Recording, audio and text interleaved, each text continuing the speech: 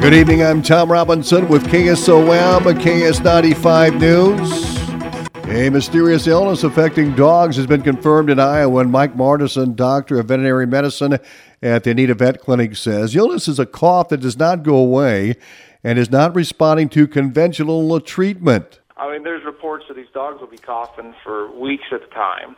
In addition to that, they'll kind of have some discharge from their nose and their eyes, like watery eyes, kind of a watery nose a little bit. And then it progresses from there to them just acting lethargic, so not really wanting to do a lot, not wanting to eat, and eventually it kind of moves into them not wanting to breathe that well either, unfortunately. Dr. Martison says this is a contagious illness, but there are still a lot of unanswered questions. So unfortunately, we don't know a whole lot about it. They're working to isolate it right now. So basically, they're taking dogs that are affected with it. They're taking samples, trying to isolate certain DNA strands so they could isolate maybe what type of virus it is. Or really, we don't even know necessarily if it's a virus. It's acting viral. The way it's not responding to certain medication fits with viruses, but so that's kind of where we're starting. They're taking dogs that are affected with it, and they're taking the tissues from the dogs, or taking just collections from them and trying to find out what doesn't belong there, and from that, seeing what DNA particles they can isolate from it to figure out what it is. And he says if a dog owner sees signs of this unknown illness with their pet, the best bet is to get a hold of your veterinarian, get an appointment, then get them checked out. Yeah, so as always, your best bet is just get a hold of your veterinarian, get them in for an appointment, and get them checked out. Now, a lot of these dogs that do get it do recover fine. Fatalities are not common, thankfully, but prevention is awesome. Stay home with them if you can. Try not to board. Try not to go any place where there's a bunch of unknown dogs with unknown histories around, and stay current on your shots. Those are the big things, and if you start seeing signs or you have any questions or concerns, get them checked out. It's all very new, and you see the headlines, mystery illness, it's very scary, and I know there's owners around, they've had some scary experiences with their pets, but there's still a lot we don't know right now. So I just hope people don't start panicking. It's just there's too much unknown for any of us to really give great opinions on. We're just be cautious, be careful, use common sense. Most of the time, everything's going to be okay. New Hampshire researchers say the mysterious illness may have started from a bacterial infection which evolves into pneumonia or other health issues. Environmental Health Director Jotham Arbor continues to stress the importance of radon testing. Radon's a natural radioactive gas that can cause cancer. Arbor, appearing at the Cass County Board of Supervisors meeting on Tuesday, said they have recently done 49 radon tests in Cass County. That's kind of what we want to see happening, because there are a lot of older homes that people are remodeling, and they kind of forget about the fact that there are some things that they could do while they're remodeling, like the radon, to help mitigate those lung cancer risks. Arbor said in Cass County the average radon rate is around 10, and they wanted it 2. Iowa just has a ton of radon everywhere. It's not uncommon to see that anywhere you go in Iowa. Actually, anywhere where the glaciers used to be, when they came down through the Midwest, when they receded, that's kind of where you see the radon sitting. So it's an easy mitigation. Sometimes it's kind of an eyesore, but it's just a couple of pipes going into the ground with a fan that pulls it up there, and as it goes up, it breaks apart in the higher atmosphere. Arbor said it costs around $1,500 to install a radon mitigation system in your home. Radon tests are available at the Public Health Office for $12. Last week, the Audubon and Exira EHK school boards approved a shared superintendent position. Trevor Miller shares his duties as superintendent of schools at Exira EHK and ICAM Manning. If everything is agreed upon, and Mr. Miller says he would resign from his position at ICAM Manning. My situation would be, if this all works out, getting a contract approved on that I would be the shared superintendent between Exira, Elkhorn, Kimballton, and Audubon, which would allow ICAM Manning to either find a sharing partner, or they've also discussed the opportunities in the past of having their own superintendent, because they are a little bigger.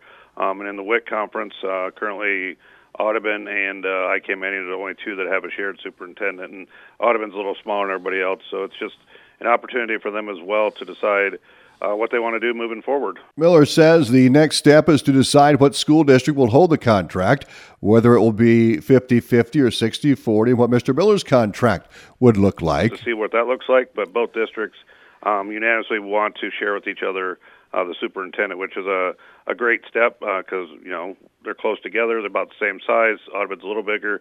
But, how you always make sure that the opportunities, no matter where you're at the school, that everybody can have the same opportunities, regardless if you're in rural Iowa or urban Iowa, or suburbs. So it's just an opportunity that, it's not a deal that anybody's looking to whole grade share or consolidate buildings. It's none of that. It's how do we know we're close and it makes sense to look at some resources? And we already share a couple activities. The move follows current Audubon School District Superintendent Eric Traeger's announcement that he is retiring after nearly 4 decades in education, almost all served there.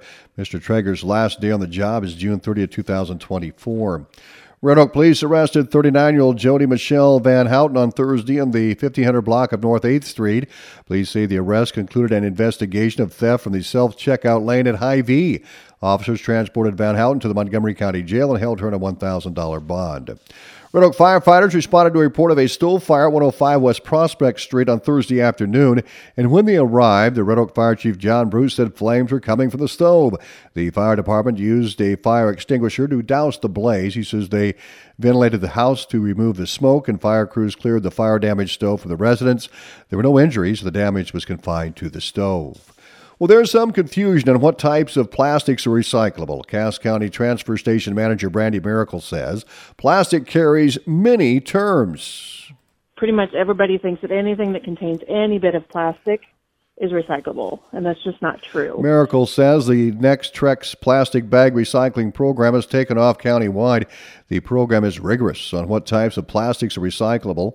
They are looking for plastic grocery bags and plastic wrapped around produce. However, anything crinkly should not be put in the plastic recycling bin. Something that we've been seeing a lot of is pet food bags that people have been putting in there, and that is not what they're looking for.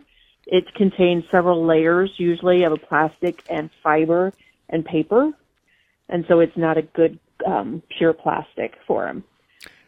Now, Miracle says the confusion is contaminating the plastic recycling bins. So something that started out to be such a great program, and they were doing it nationwide, and all it took was 500 pounds of plastic, which is a lot when you get it all compacted down, and that would earn you a bench. And we could do that every few months. Now they've really tightened those restrictions. They're requiring us to send in 1,000 pounds to qualify for a bench, and you can only do it once a year. Miracle says plastics that stretch when pulled can be included. If it tears like paper, please do not put it in the bin. There are signs out here that kind of give guidance to what types of plastic that we're looking for, because I understand it is very confusing what is and is not recyclable as part of the program. But I do encourage them, just give me a call. Let me know, what kind of stuff that you have in your trunk right now that you're heading out to recycle, and I will help you, walk through what you can put in those bins and what needs to be just disposed of in your regular trash. Yeah. I know everybody has the very best of intentions, but what they need to realize is when you're trying to put material in there that is not recyclable, and we either have to sort it out, so that's creating, more manpower, or it gets sent in to be recycled and they reject it, then that comes back and that's, an extra expense on us. The Cass County Transfer Station is part of the Next Trex program. The plastics recycling program does not include frozen food bags, candy bar wrappers, chip bags, net or mesh produce bags, and pet food bags. Other non-recycling plastic items include degradable and combustible bags or film packaging, pre-washed salad bags, hot dog packaging, six-pack rings, PPE, gloves, masks, or protective wear.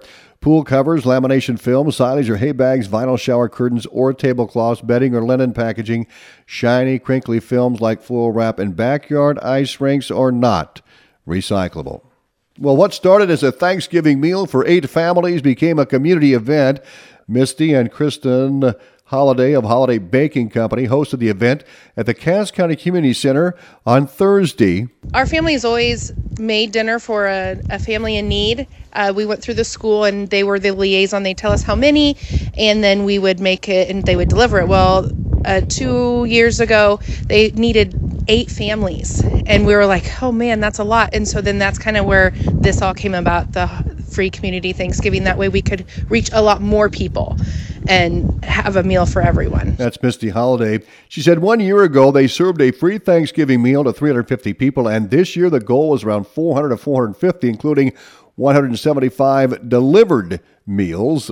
We have amazing community and donors through a lot of businesses, a lot of individuals, my family alone. I mean, we just got so many donations. It was amazing. And Holiday says they will do this again next year, and all the food is made from scratch. It feels so great. I come from a humongous family. I'm one of 10 siblings, and so big Thanksgivings were just what we did, and this is just kind of opening up our family to more people. Holiday says around 70 volunteers are helping with the event. More news on the web at westerniowatoday.com. I'm Tom Robinson. Have a great afternoon.